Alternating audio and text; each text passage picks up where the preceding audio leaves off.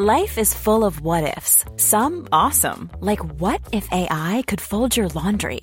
And some, well, less awesome, like what if you have unexpected medical costs?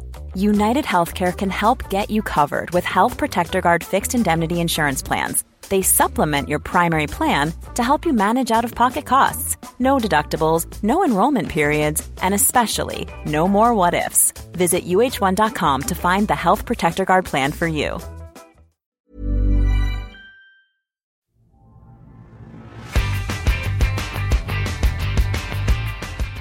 Hello and welcome back to the Heredity Podcast.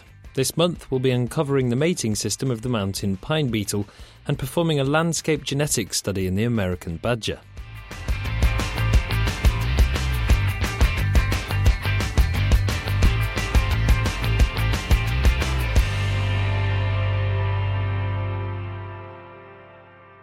For something the size of a grain of rice, the mountain pine beetle, Dendroctonus ponderosae, can wreak serious havoc amongst its pine tree hosts. That's because they don't work alone. Every 20 years or so, their populations erupt into epidemic swarms, which decimate millions of hectares of healthy forest.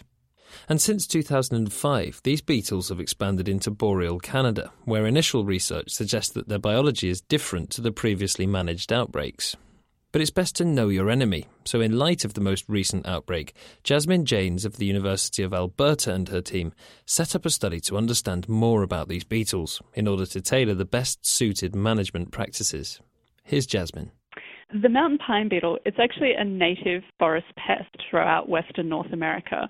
So its range goes from sort of around Arizona in the United States through to British Columbia in Canada. In recent years, it's been expanding its range, so it's now expanded through into Alberta in Canada. And there's been some big concerns that once it started spreading that far, that it might actually be able to go through the entire boreal forest of Canada because it's now switched to a different host. And what's the worry? What does this pest do to its host plants? Generally, when it's not in an eruption, you hardly ever see a mountain pine beetle. You would hardly even know that they're in the forest. But every 20 years or so, they have these huge population eruptions. And when they do this, they're capable of destroying millions of hectares of forest at a given time. So the concern is that if they manage to establish themselves in jack pine, which is the main pine species of the boreal forest, that come the next population eruption, that they'll actually be able to destroy the boreal forest and move through Canada that way. And this is quite a well-known pest. What do we know about the biology of this species, and what more do we need to know to get a handle on these outbreaks? So at the moment, we know that they're a bark beetle. They complete their life cycle under the bark of pine trees. So they chew through the bark and they create these little tunnels, which we call galleries. And basically, the females will go in there, they'll mate with a male and lay eggs, and the larvae will grow up in there. They'll turn into adult beetles, and then they'll fly off and repeat the process in a different tree.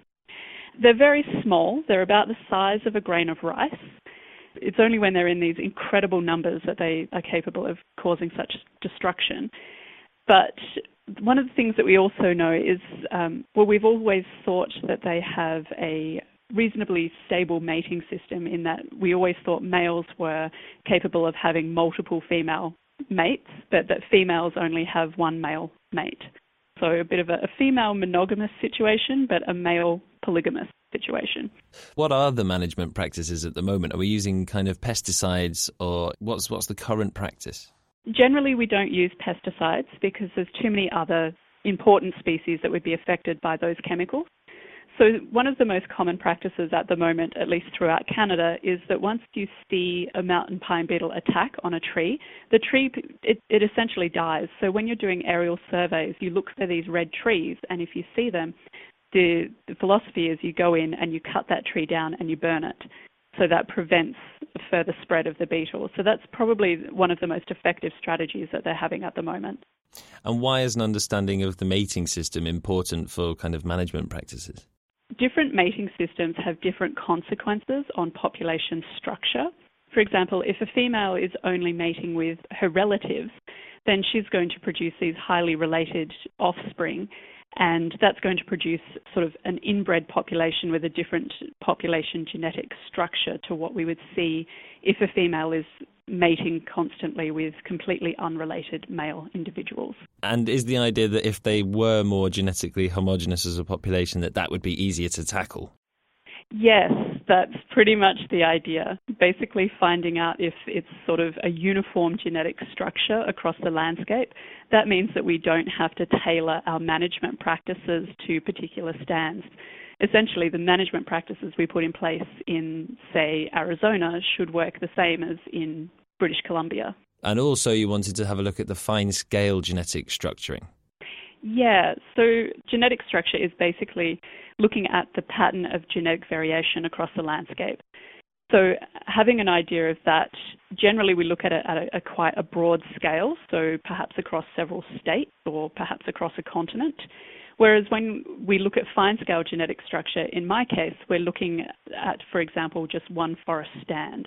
And within that forest stand, if you can identify a pattern of genetic structure, then you can sort of start to answer questions like, where did the beetles come from? Which other stand nearby are they most closely related to? And that sort of thing. Okay, so to investigate this fine-scale genetic structuring and the mating systems employed by these beetles, you used SNPs, used a SNP analysis. Tell me about that. I've used about 91 of these in this paper, and these single base mutations can tell me the difference between populations, for example, and that can help me then infer the population genetic structure. And when we're looking at individuals, of course, if they're more closely related to each other, they should share more SNPs in common than if they were unrelated. So that, in a sense, helps in understanding the level of relatedness or kinship or siblingship or however you'd like to describe it. What did you find out about that fine-scale genetic structuring within this area of forest you were working in? We actually didn't find any. So that was an interesting finding. We had expected that we would see some sort of signal being picked up, that the beetle had migrated from areas further west as they're expanding their range. So we did think that there would be sort of this stepping stone effect, but we actually didn't. And surely that's a good thing. In terms of management, it is a really good thing because, as we said earlier, it means that the same method that is being used in one place should be able to apply equally to anywhere else where mountain pine beetle occurs. We also found that females were mating with multiple males, and that wasn't thought to happen with mountain pine beetle at all. All sort of previous literature had said that female mountain pine beetles were sort of strictly monogamous. And when you were looking in these galleries and doing sort of parentage analyses, you found another couple of interesting little bits of information, didn't you? Yeah, we did.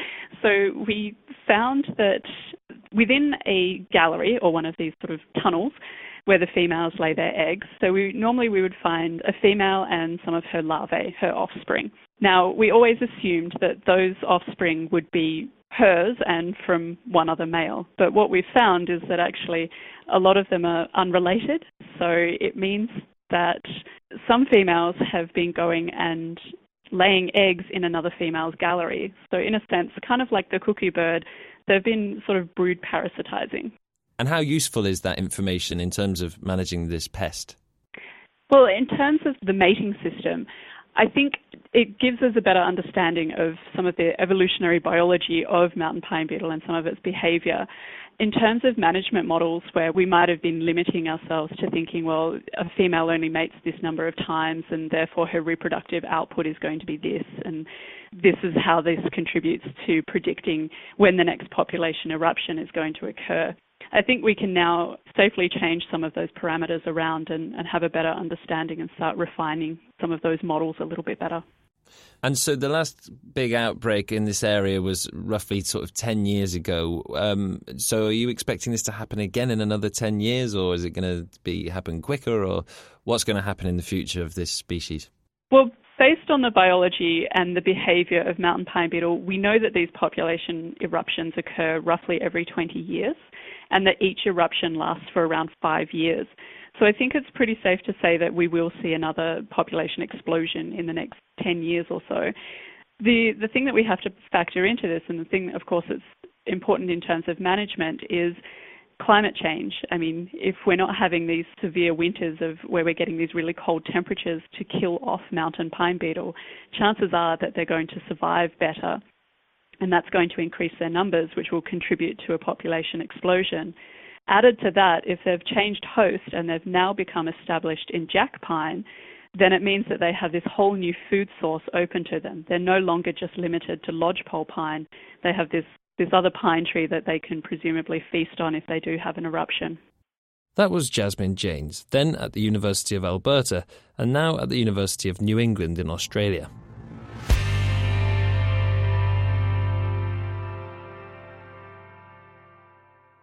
Landscape genetics is a pretty new field in conservation, coined in 2003, and it basically combines a couple of pre-existing fields, landscape ecology and population genetics.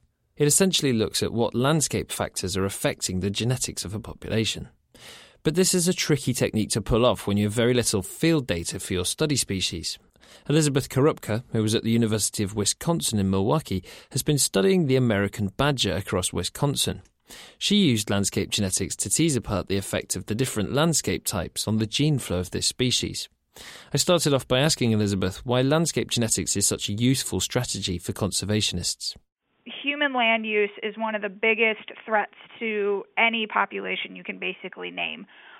Humans alter habitats and destroy habitats, which results in these little islands of habitat in a formally continuous. And so landscape genetics is one of the best ways to look at what we call habitat fragmentation. So can these individuals move across these sort of degradative habitats? And normally in this kind of research, the genetic findings are backed up by kind of field studies into the populations being studied. Right. So you never really want to base conclusions, especially for management, on just one piece of data because there are a lot of things that go into genetics. So when you have something like if you put a collar on an individual and follow it around and you see that those individuals avoid certain habitats and then genetics back up that those habitats are forming a barrier, that's really strong evidence versus just relying on genetics. But for some species, we don't always have that. How does this technique perform then when we know very little about a species, as is the case here on the species you're working on, the American badger? So field data can sort of hone what you're testing. For example, if we know we're working with a species that likes forests, we're going to tailor what we test to forests. Where with badgers, what I worked with, we know they like grassland habitats, but there aren't really any, what you would think of as a grassland. We have, restored prairies in Wisconsin, but not to the level that they have out in Western North America where they've been studied. So when you try to tailor these analyses to things based in different areas, you can have very, very different responses, and that could actually lead to false results, which, again, if you're working for conservation, you don't want to have results that aren't relevant to the landscape you're working on. Tell me about your approach with the American badger then in Wisconsin. Okay, so American badgers in Wisconsin are a much beloved species, so people are readily willing to report if badgers are in their yard, if we see them along a road, and things like that. So what we did is we basically solicited people to report badger activity to us, and if we had an active burrow or a roadkill, we could go out to that area and either sample the dead animal or attempt to pull hairs off of a live animal in a burrow. So that's naturally going to lead us to, areas where they're very common or areas where people can see them. So when we went and did all this stuff, we found that, one, we had samples in areas that, have a lot of farmland and have a lot of people because there's more likely they're going to be hit on roads and things like that. So we knew we had sampling that was sort of clumped around these areas, and then we also we don't really know much about badgers in Wisconsin. We know about them in very, very dense prairie areas, which are in the western United States. But in Wisconsin, there's lots of agriculture, a few restored prairies, and a lot of forest. So what we wanted to do is we wanted to test how these different types of land cover can affect badger movement throughout Wisconsin. And so you mentioned that the two main problems with your data set is that you had a real lack of life history data, and also that the sampling was, of course, quite biased. So tell us about the statistical approaches that you used to then link the genetic connectivity with these landscape features. I basically basically did two main tests. One is called a spatially lagged regression, and essentially it's a normal regression or something that you're just trying to correlate an X variable, so in this case landscape features, and then a Y. And our Y variable is essentially the measure of genetic differentiation between individuals. And so what spatially lagged regression does is it controls for the effects of geographic distance. Once we did that regression, we found that agriculture was correlated with genetic differentiation, and so was the Wisconsin River, which is a very, very large river that just runs down the state. How did you then relate your genetic data to those landscape factors? So all those tests are basically looking for correlations. So let's say if a badger moves really well between grassland habitats, you would expect that the more grassland habitat you have, the less the genetic differentiation because they can move through it really well. Where if you have a barrier, so if forest habitats, for example, prevent animals from moving through it, then if two individuals are separated by forest, their genetic differentiation is going to be really high. And what happened when you analysed the genetic data you did get against those different landscape variables?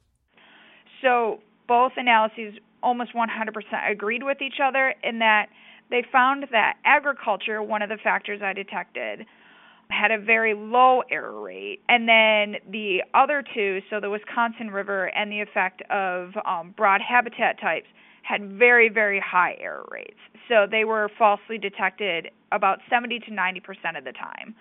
So really the only factor that I could say didn't have a high error rate was agriculture. And what does that tell you about the effect that agriculture has on the Wisconsin population of American badgers?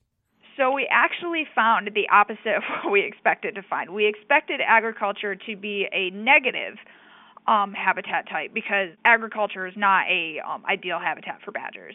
But what we think is going on is that agriculture is actually right next to suitable areas. So they're actually using them as sort of a corridor. So they're not living in agricultural fields as much, but they actually move through them. So it's actually enhancing their connectivity, which is counterintuitive. And the American badger itself, I mean, it's a protected species in this area precisely because we know nothing about it. How has your opinion of its of this population's health changed, since you've done this study? So Wisconsin badgers are thought to be a grassland specialist, and they seem to be doing fairly well in Wisconsin despite conversion of those prairie grasslands into agriculture about 100 years ago, which was quite surprising to me and pretty much everybody involved that they seem to be able to do fairly well in these types of habitat. And so as of right now, it seems that they're fairly healthy within the state, and they certainly have a broad distribution. I recorded activity in almost every single county within Wisconsin, which was, again, very surprising given that most of the prairie-type habitats are more to the south. So it was surprising that we were able to find them pretty much throughout the state. That was Elizabeth Korupka. And that's all we have time for this month. Please join us again next time for a new edition of the Heredity Podcast. Thanks for listening.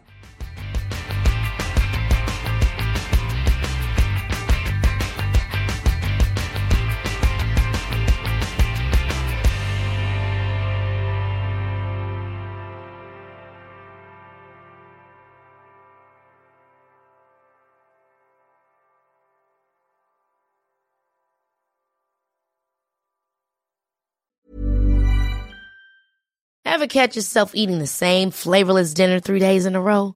Dreaming of something better? Well, HelloFresh is your guilt-free dream come true, baby. It's me, Keke Palmer. Let's wake up those taste buds with hot, juicy pecan-crusted chicken or garlic butter shrimp scampi. Hello Fresh. Stop dreaming of all the delicious possibilities and dig in at HelloFresh.com. Let's get this dinner party started.